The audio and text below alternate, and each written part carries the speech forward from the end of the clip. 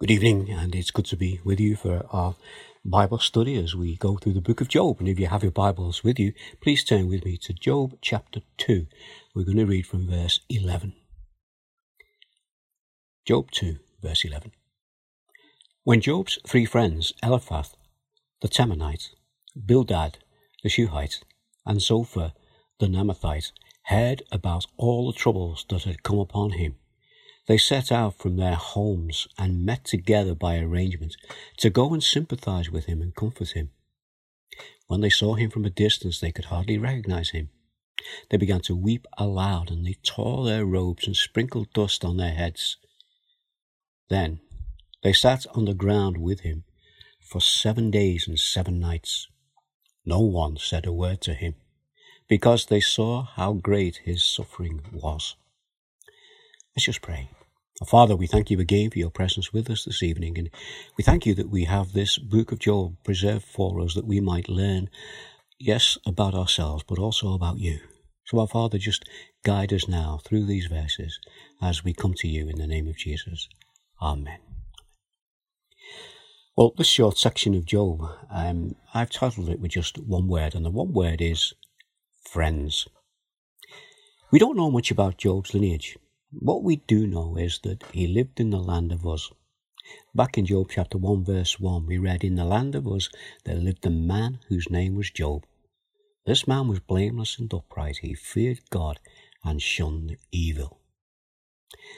We learn a little bit about the land of Uz from other parts of Scripture. There's a verse in Lamentations 4 verse 21.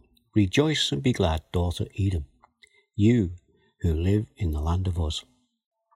Here in Job 2, verse 11, we are now going to be introduced to three of Job's friends.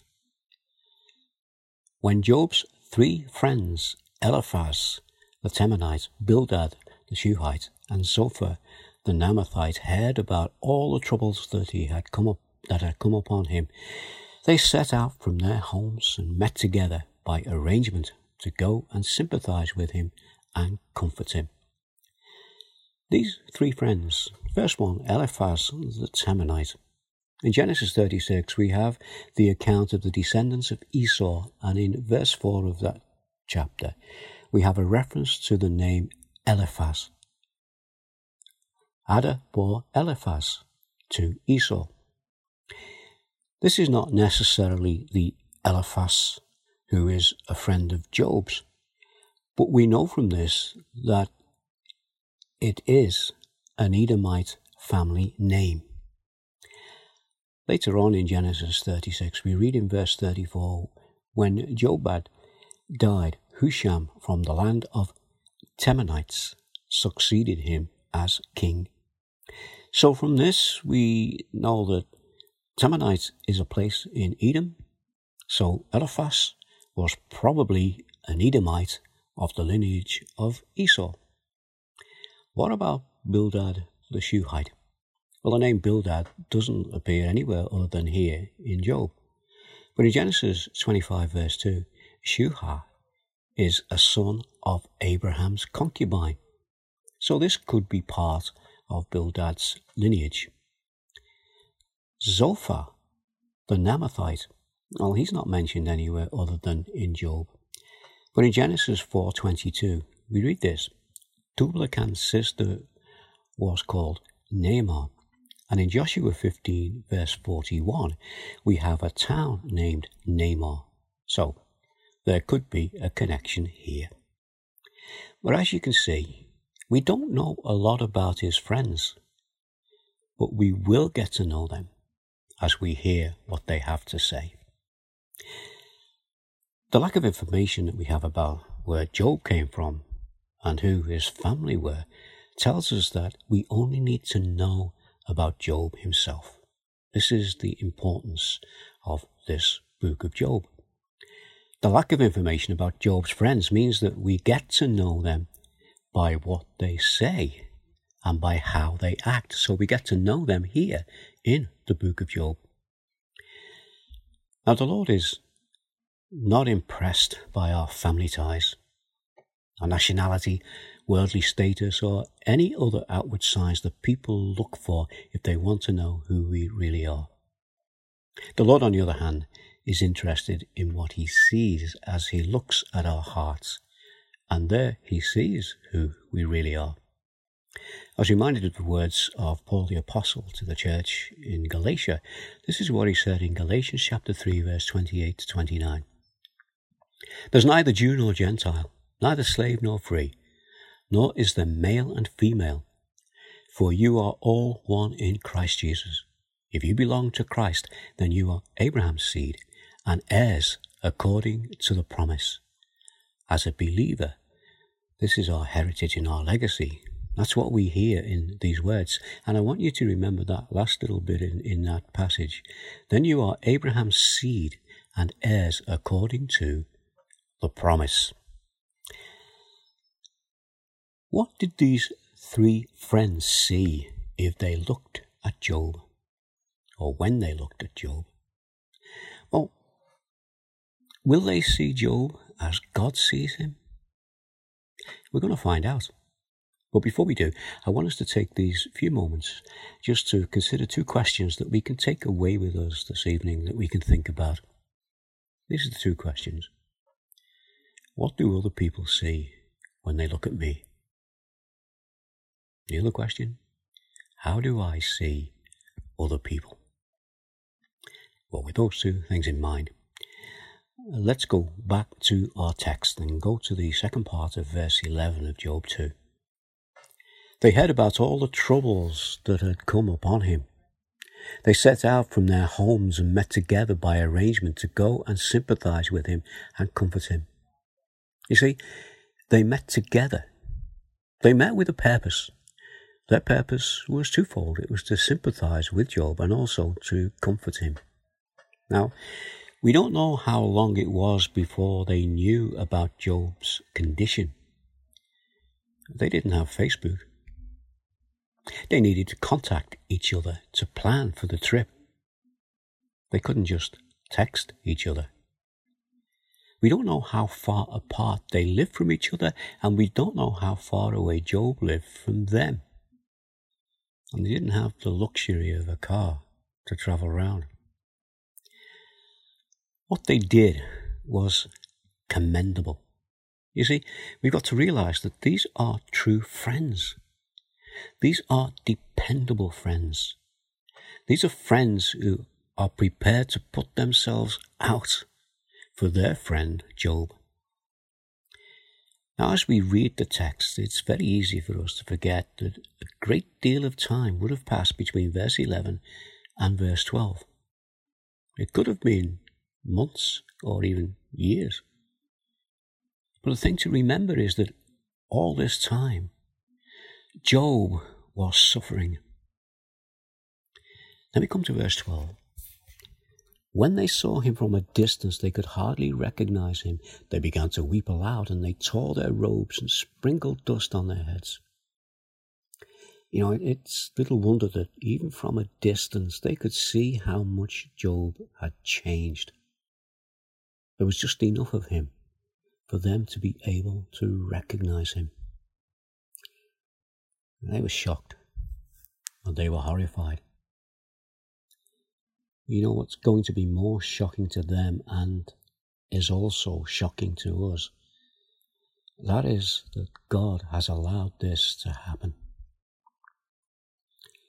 Let's go back to Job 1, verse 12. The Lord said to Satan, "Very well then, everything he has is in your power, but on the man himself do not lay a finger." At the end of that, Job was faithful to God. And then we have that second event that we read about that took place in heaven. Job 2, verse 6, the Lord said to Satan, "Very well then, he is in your hands, but you must spare his life." So the question is why, and this question why we will return to time and time again as we go through this book of Job. But for the moment, we don't always know why. But we know that God does sometimes allow those who he calls his children. He allows them to suffer And the fact is that he here has allowed Satan to do this to Job. And what it shows us is that God is greater than Satan. And this is something that we need to understand. We are seeing the power of God, a power which is greater than the power of Satan. God in his greatness was allowing Job to suffer. God in his greatness allowed his son to suffer. Throughout Job's suffering, the Lord was with him. He didn't forsake Job, and he doesn't forsake us. But when Jesus suffered, remember that he cried out from the cross, Eli, Eli, lama sabachthani. And we're told that that means, my God, why have you forsaken me? Why did God allow his son to suffer? Well, we turn to probably the most well-known verse in the Bible, John 3:16, and we have the answer. For God so loved the world that he gave his one and only Son, that whoever believes in him shall not perish but have eternal life. And this act shows us that God is greater than Satan. Jesus died, but Jesus rose again the third day, and he rose the victor over sin, over death, and over Satan. Why do we suffer? Well, the truth is we don't always know why. Job's friends don't know why God is allowing Job to suffer. Job himself doesn't know why God is allowing him to suffer. How long will Job have to suffer? The answer is, and I say this with great reverence because sometimes this phrase is used in the wrong context and in the wrong way. But how long will it be? And why are these things happening? The truth is, it's God only who knows. So we come to Job verse 12, or the second part of verse 12. They began to weep aloud, and they tore their robes and sprinkled dust on their heads. You see, these friends are mourning for Job, but it's as if they see him as a dead man. And when we come to verse 13, we read it, then they sat on the ground with him for 7 days and 7 nights. No one said a word to him, because they saw how great his suffering was. Well, this is a good start. Sometime or other, most of us will have done this for a friend or a family member. So Job's friends sit quietly and wait with him. We're told they sit in silence for 7 days and 7 nights. But I wonder how silent they were. What we know is that they did not speak to Job during all this time. And the reason was because they saw how great he was suffering. I wonder if during that time they spoke to each other. We don't know for certain. But if they were, would they be ignoring Job and leaving him to feel the loneliness even more than he did when they were not there? Did they unintentionally build a gulf between Job and themselves by not talking to him? Here's a thought. If you're in hospital as a patient or a visitor, at visiting time, have a look around. You might see a group of friends and family sitting around a bed. Now, of course, this would be pre-COVID. But these friends and family sitting around the bed, and they are engaged in constant conversation with each other as they totally ignore the person in the bed. Now, thankfully, this usually only happens when the patient in the bed is beginning to feel much better. But in Job's case, he's suffering. He's in agony. He's fully aware of what is going on around him, And if they are talking to each other and not to him, imagine how he would be feeling. Notice that in our text, it is Job who speaks first. But here's a question for you. Who is Job speaking to? Well, if you know anything about Shakespeare or you're familiar with Shakespeare's characters, sometimes those characters will be speaking to themselves. Now, the term used to describe this is a soliloquy. That's when they are not speaking to anybody in particular other than speaking to themselves, but we can all hear what they're saying. So what is going on in Job's mind at this time? We can only imagine, but I'm sure he's racked with physical pain and discomfort. We know that for a fact. And his thoughts probably would have been here, there, and everywhere.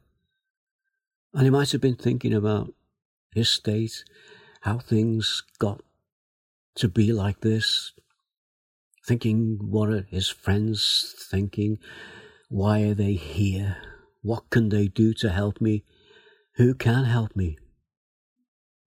Now, all 26 verses of Job chapter 3 are about Job searching for answers and about Job looking for conclusions as he begins to pour out his heart in an audible conversation with himself as his three friends sit and listen.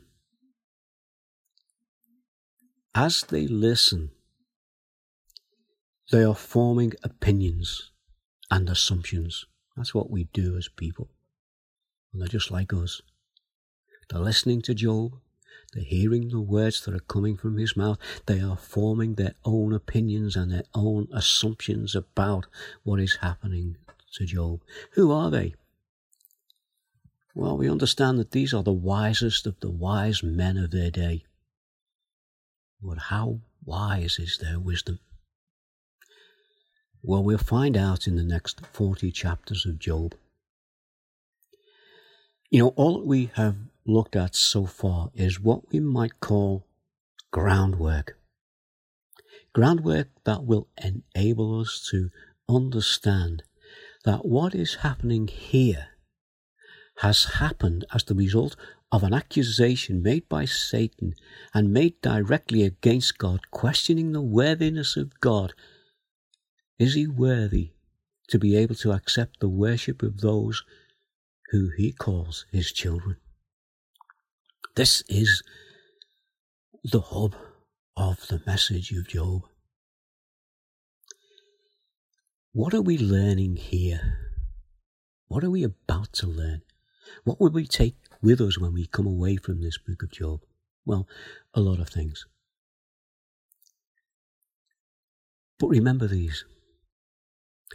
Remember, it's not because we are rewarded by God that we worship him.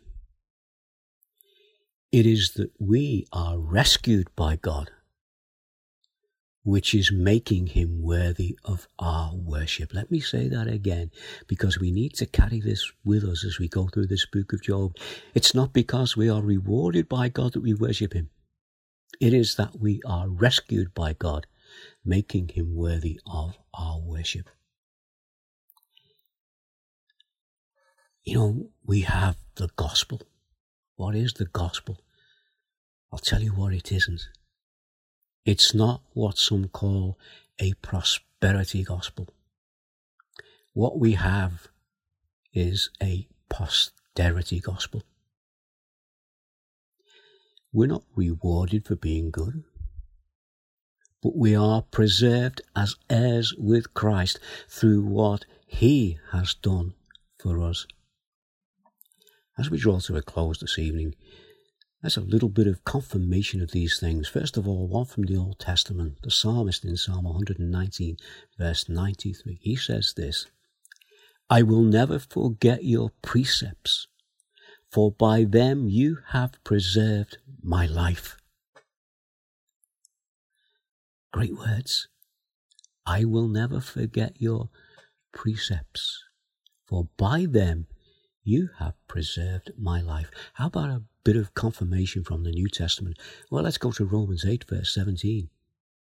Now, if we are children, then we are heirs, heirs of God, and co-heirs with Christ, if indeed we share in his sufferings, in order that we may also share in his glory. Get a hold of these verses. Take a note of them.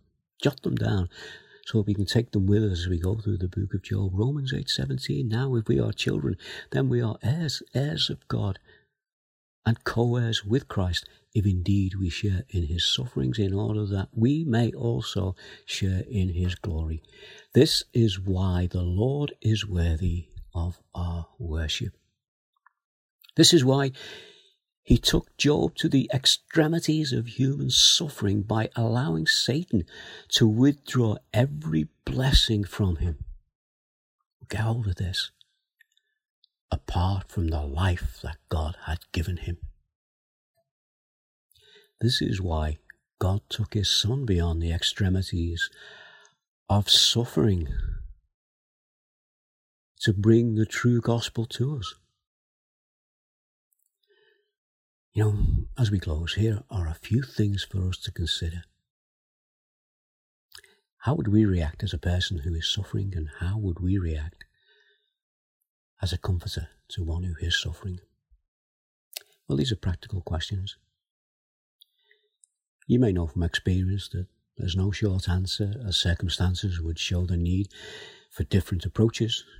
But as we read in the book of Job, as well as seeing the greatness of God and the faithfulness of Job, it's good for us to draw practical lessons from it. Practical lessons that we can apply as we seek to live as the Lord would have us live, so that we and others can be blessed and that God's glory might be seen. Well, this is a good book, and there's some good things here for us to take away with us and to think about. Let's just pray. Oh, Father, we thank you again for this short time you spent around your word, and we just pray that you will help us to understand what is really happening here and how wonderful it is, but also to realize that we can also draw lessons that we can apply to ourselves, that we might understand more of why there is suffering, and that we might see your hand and your greatness in these troubled times. And we ask these things in the name of Jesus. Amen. Well, in the meantime, as we leave what is the narrative of the book of Job and embark on the poetic, have a read through Job chapter 3 in preparation for next week. And let's all say amen to that.